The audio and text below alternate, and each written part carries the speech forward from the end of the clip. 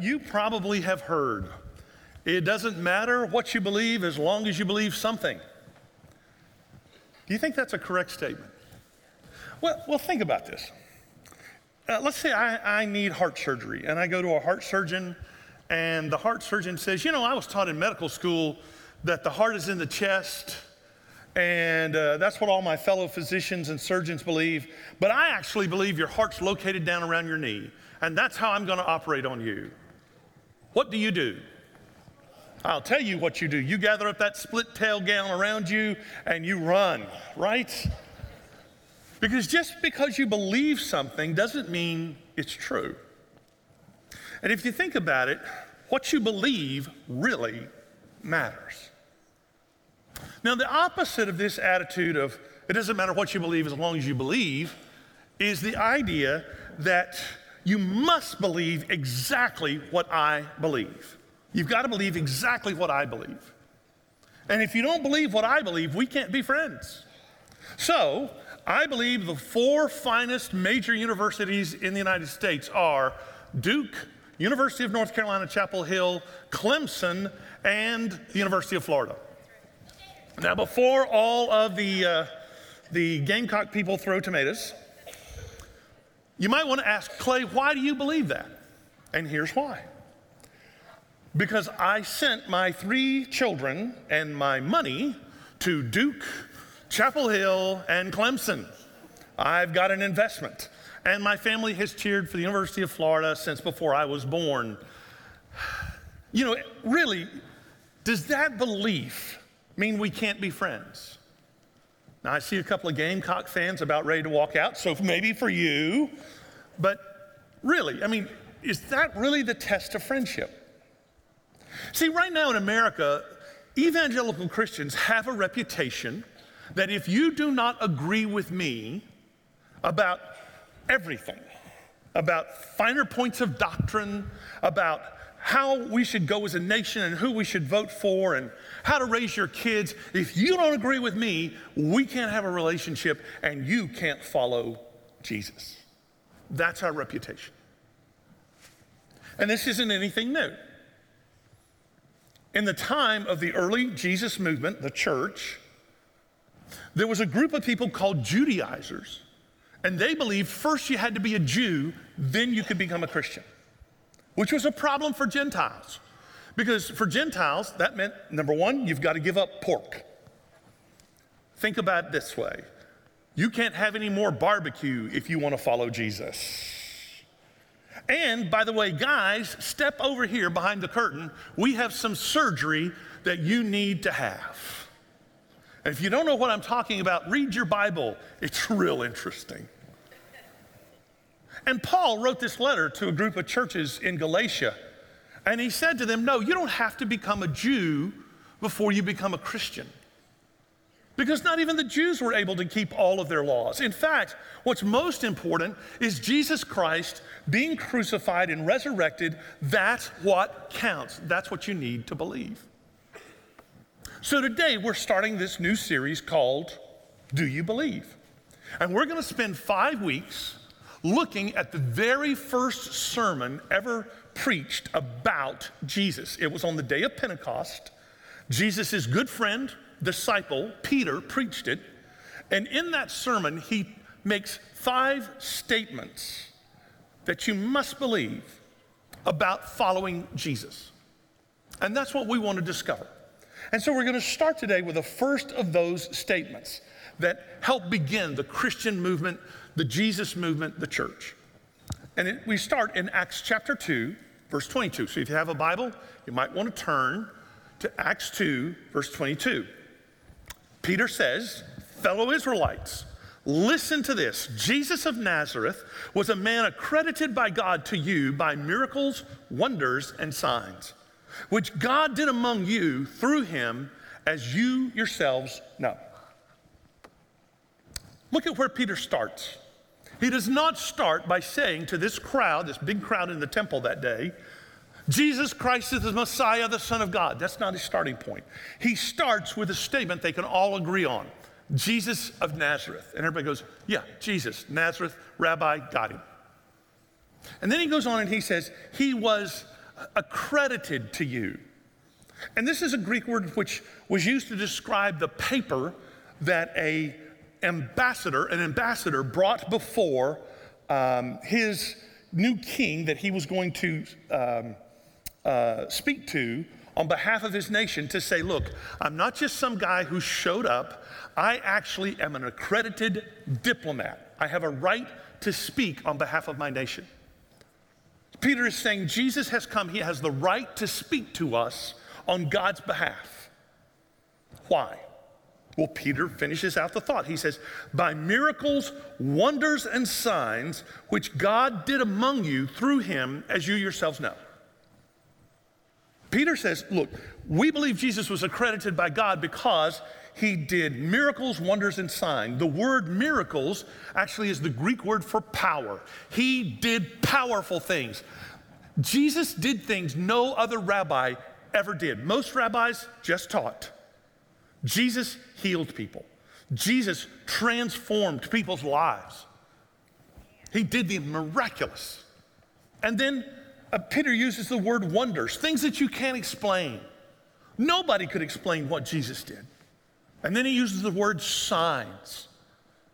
Every miracle is a sign that Jesus is up to something, that God is doing something. And you're supposed to pause when there's a miracle and say, what's going on? Just like Moses paused before the burning bush in the wilderness, back in the book of Exodus, so we pause and we say, hey, here's a miracle. What does this mean? Now, everyone in the crowd, according to Peter, had heard about this. They had heard about Jesus feeding the 5,000, feeding the 4,000. They probably had already heard about him calming the storm, walking on the water, about people that he had been blind or lame and he healed them, the evil spirits that had been driven out. They had probably even heard the rumor that he had been resurrected from the dead. They had heard about his miracles.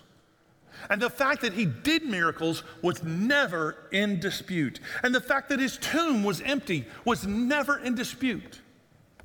What was in dispute was how he did it.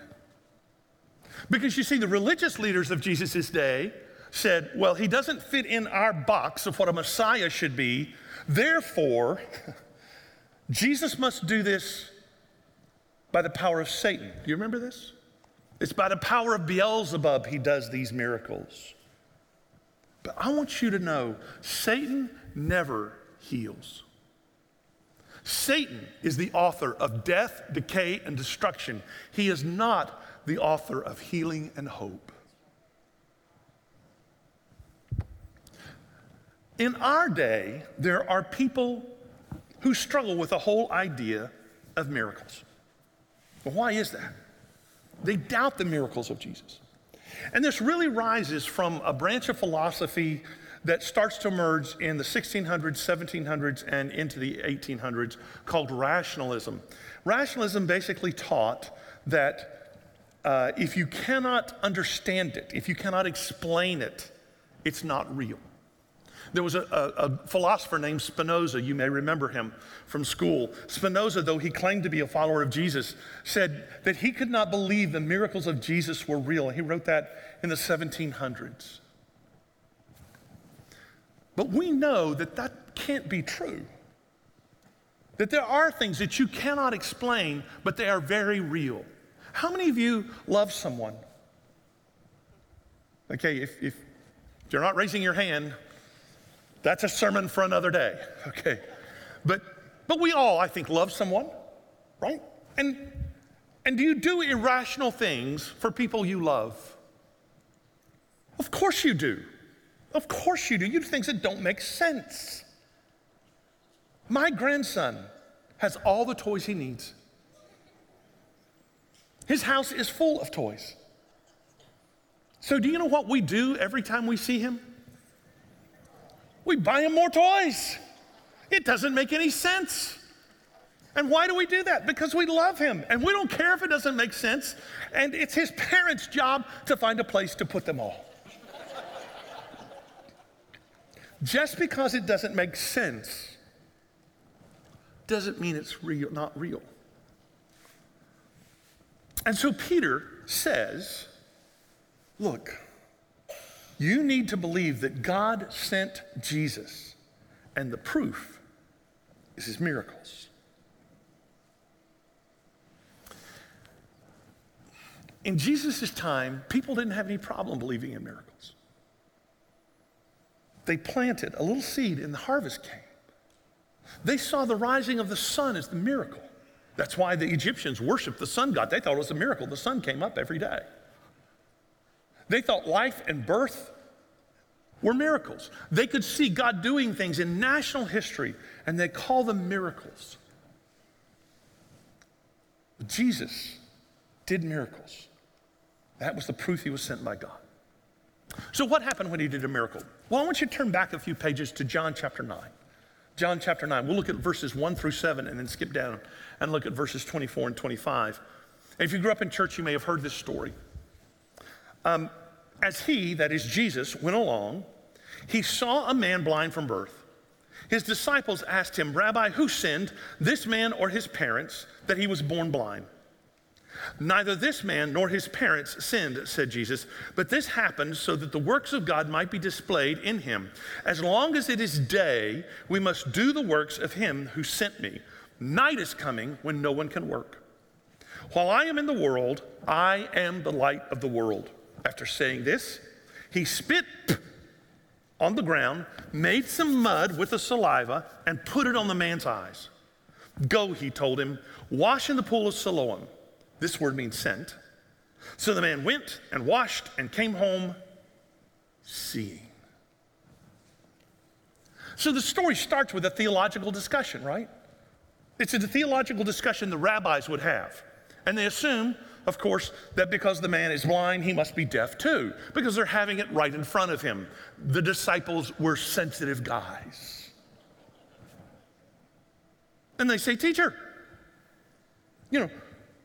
who sinned? Was it this man when he was in utero and a baby? Did he sin? Or was it his parents? Did God punish his parents because they sinned and they had a blind child?" You notice how quick we try to figure out why. And often we assign the wrong meaning. So Jesus corrects him and says, "Look, it's neither one of those. In this case, this man, this happened so that the works of God might be displayed in him. This man's blindness is going to be an opportunity for God to do something." Now, let me pause and say, whatever has happened to you, whatever hurt has come into your life, wherever you feel wounded or discounted, there is a work God wants to do in you.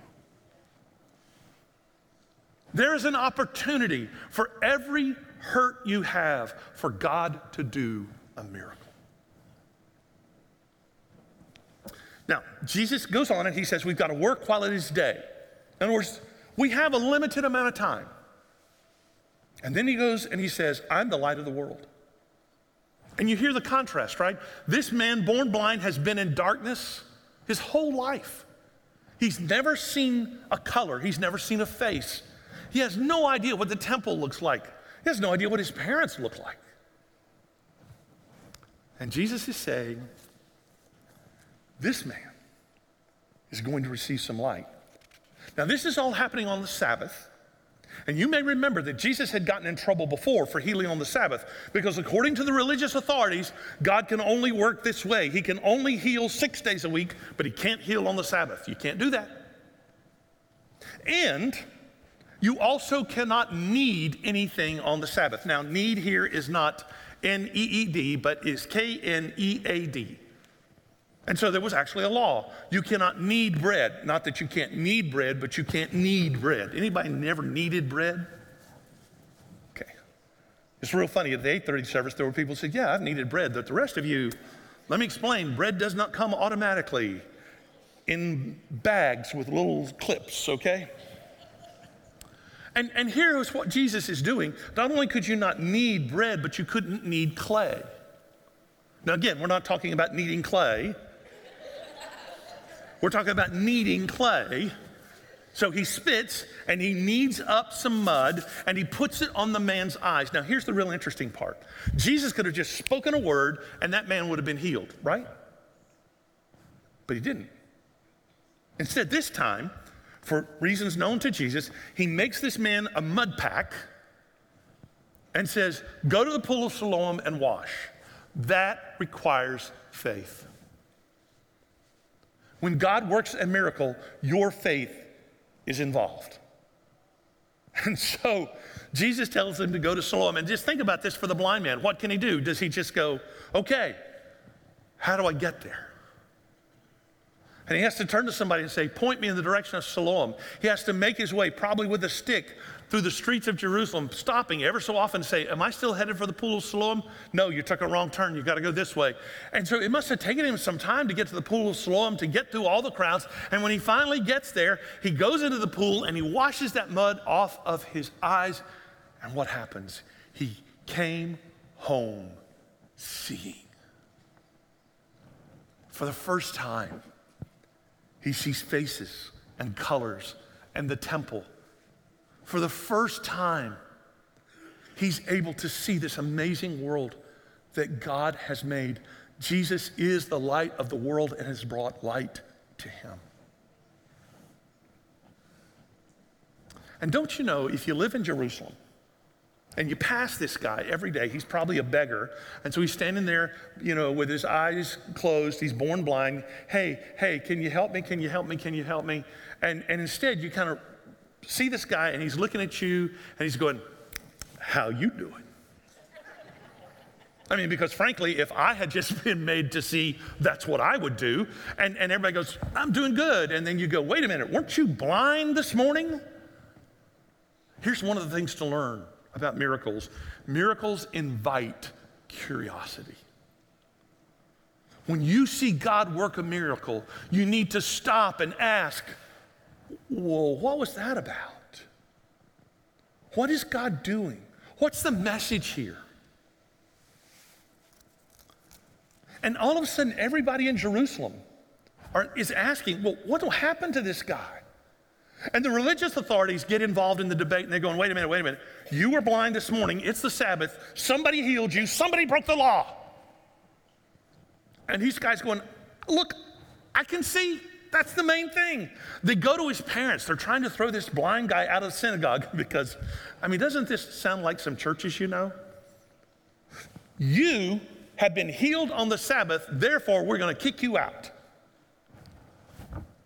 What did I do other than get healed? Okay, so they're doing this. They're going to the parents. The parents are saying, he was this way. We don't know. He's a grown man. You deal with him. You ask him the questions. And now go down to verse 24. A second time, they summoned the man who had been blind. Give glory to God by telling the truth, they said. Let me pause. The assumption is he's been lying to them the whole time. If you go to somebody and say, give glory to God by telling the truth, the assumption is our previous conversations, you've been deceiving me. Now let's go on. We know this man is a sinner. And he replied, whether he's a sinner or not, I do not know. One thing I do know, I was blind, but now I see. Now, two things stand out to me. First is, these religious authorities had already made up their mind about Jesus. Jesus does not fit in their box. And because Jesus does not fit in their box, he must be a sinner. Do you have a closed mind about Jesus?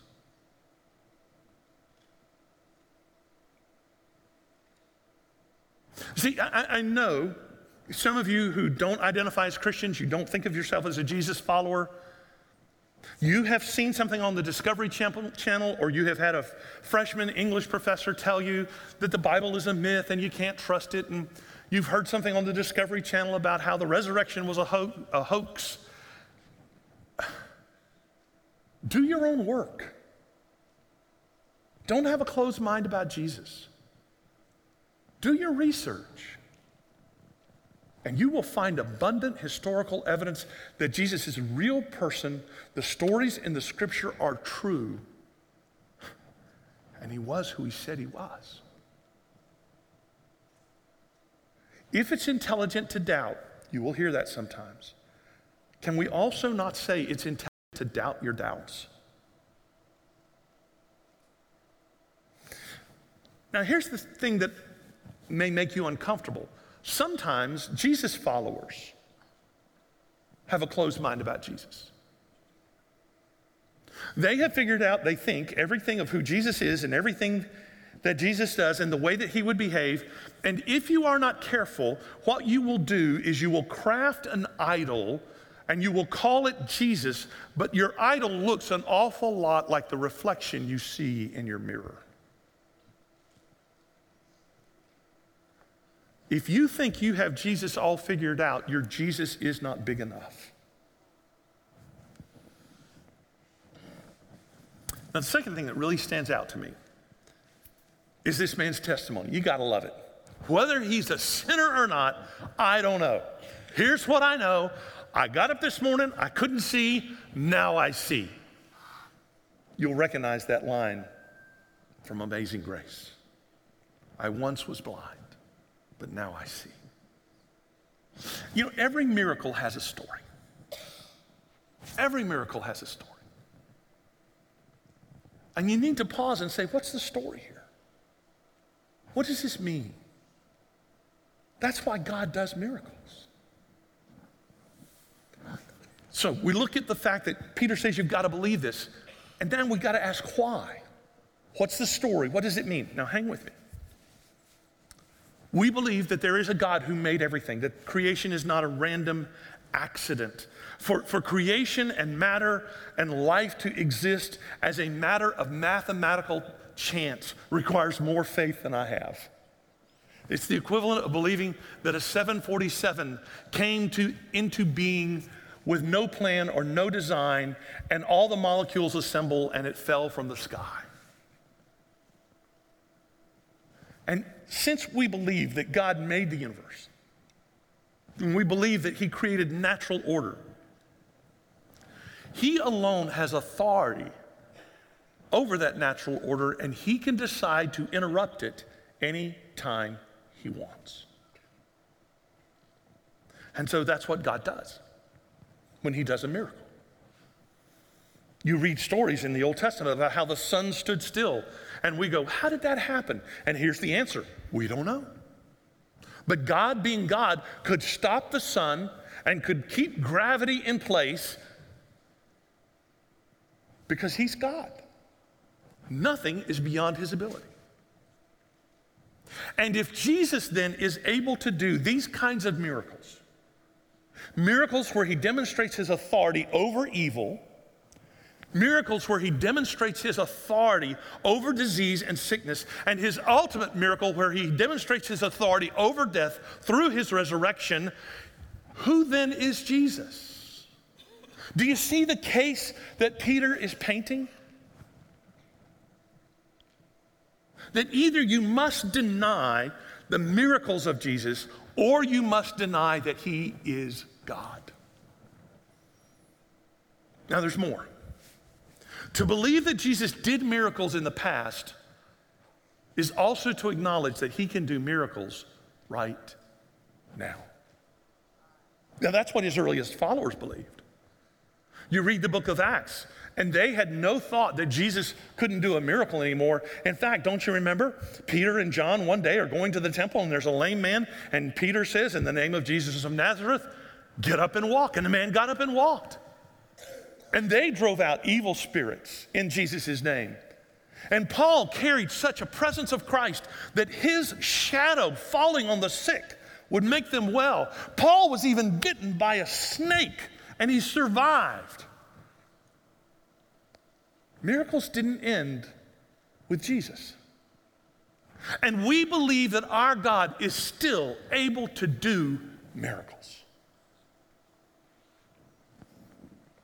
Now today, I think all of us, everybody listening, watching at the campuses, watching online, in this room, all of us probably can hang on to one of three hooks. One of three hooks. One of these is for you. I'm not sure which one, but you can figure this out. And the first hook is that you can say, I know what he has done for me. I know the miracles God has done in my life. I know that there were times I should have died, and I didn't, because God protected me.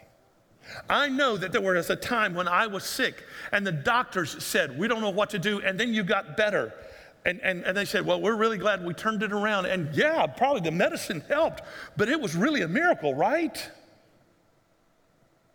And maybe that time that you were really struggling financially and then the check showed up in the mail.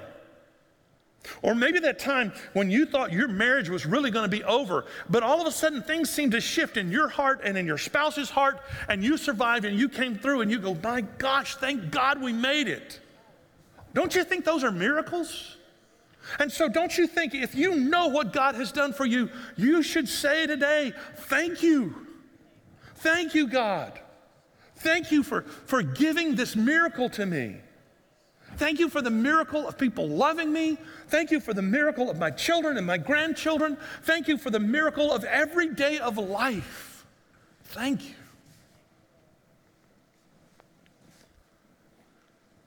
The best indicator of what God is going to do is what He's already done. So what God has done is the best indicator of what God will do. Now here's a second hook to hang on to. Maybe this better fits you. You're going through a tough time right now, and right now you need to hang on to this. I want to see what God is doing. I want to see what God is doing. You know, we go through these life situations, we feel overwhelmed. We go through these life situations and it just feels like we're getting flooded. And we need to ask God to open our eyes. Maybe you're just going through a time of skepticism, and I understand that. But don't just trust your doubts. Ask God to show you where He's at work. Often when people I love are sick, I will pray for God to heal them, but I'll also pray for God to send them signs of encouragement. God, help them to see where you're at work. You know, I think even as a country, it's good for us maybe at this critical time to go back and to know some history and to say, you know, God brought us through tough times before. I think God can do it again. And so every time God forgives me, you know, that really is a miracle. And every time God gives me strength to go through, that really is a miracle. And so pray a prayer like this. Open my eyes, God. Let me see where you're at work. One last hook to hang on to. I want God to do a miracle in me. That's where some of you are today. You would say, I really want God to do a miracle in me. This is really important. Most of the time when we pray for a miracle. God, I want you to do this miracle for me. I want you to heal this person for me. But don't you remember what Jesus said about the blind man? He said, this happened so that the works of God might be displayed in him. Now, Jesus could have chosen a different Greek word there, but he chose the Greek word which means in. It is saying, God, I want to see what you can do with a messed up person like me. Because sometimes the miracle you get is not the miracle you ask for.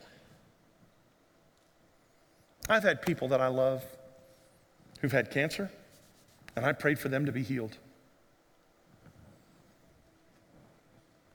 And they weren't. But the miracle God did was he gave me strength. The miracle God did was he opened up some opportunities for people who were in that person's circle. The miracle that God did was giving wisdom. They were still miracles. Don't you remember what Paul prayed when he talked to us about this in 2 Corinthians, when he said, I had this thorn in my flesh, and everybody wonders what the thorn is. We don't know. We just know if you've got a thorn in the flesh, it hurts. And Paul said, please take it away. And God said, no. My grace is sufficient for you. So what would be the greater miracle? The removal of the thorn or the sufficiency of God's grace?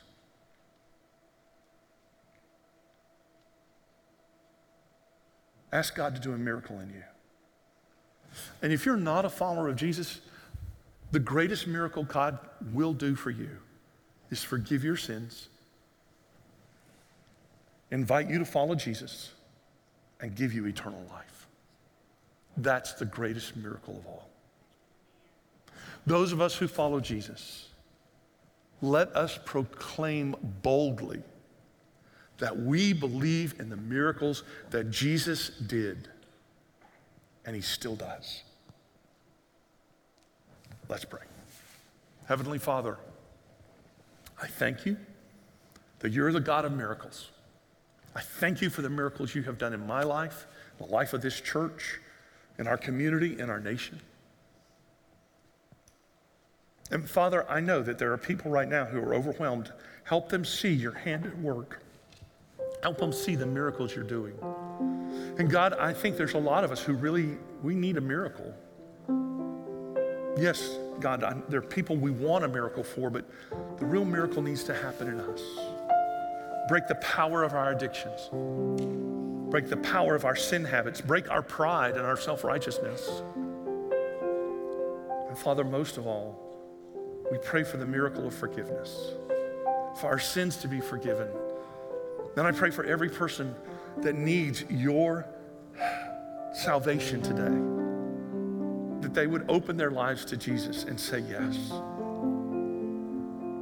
And I pray this in Jesus' name. Amen.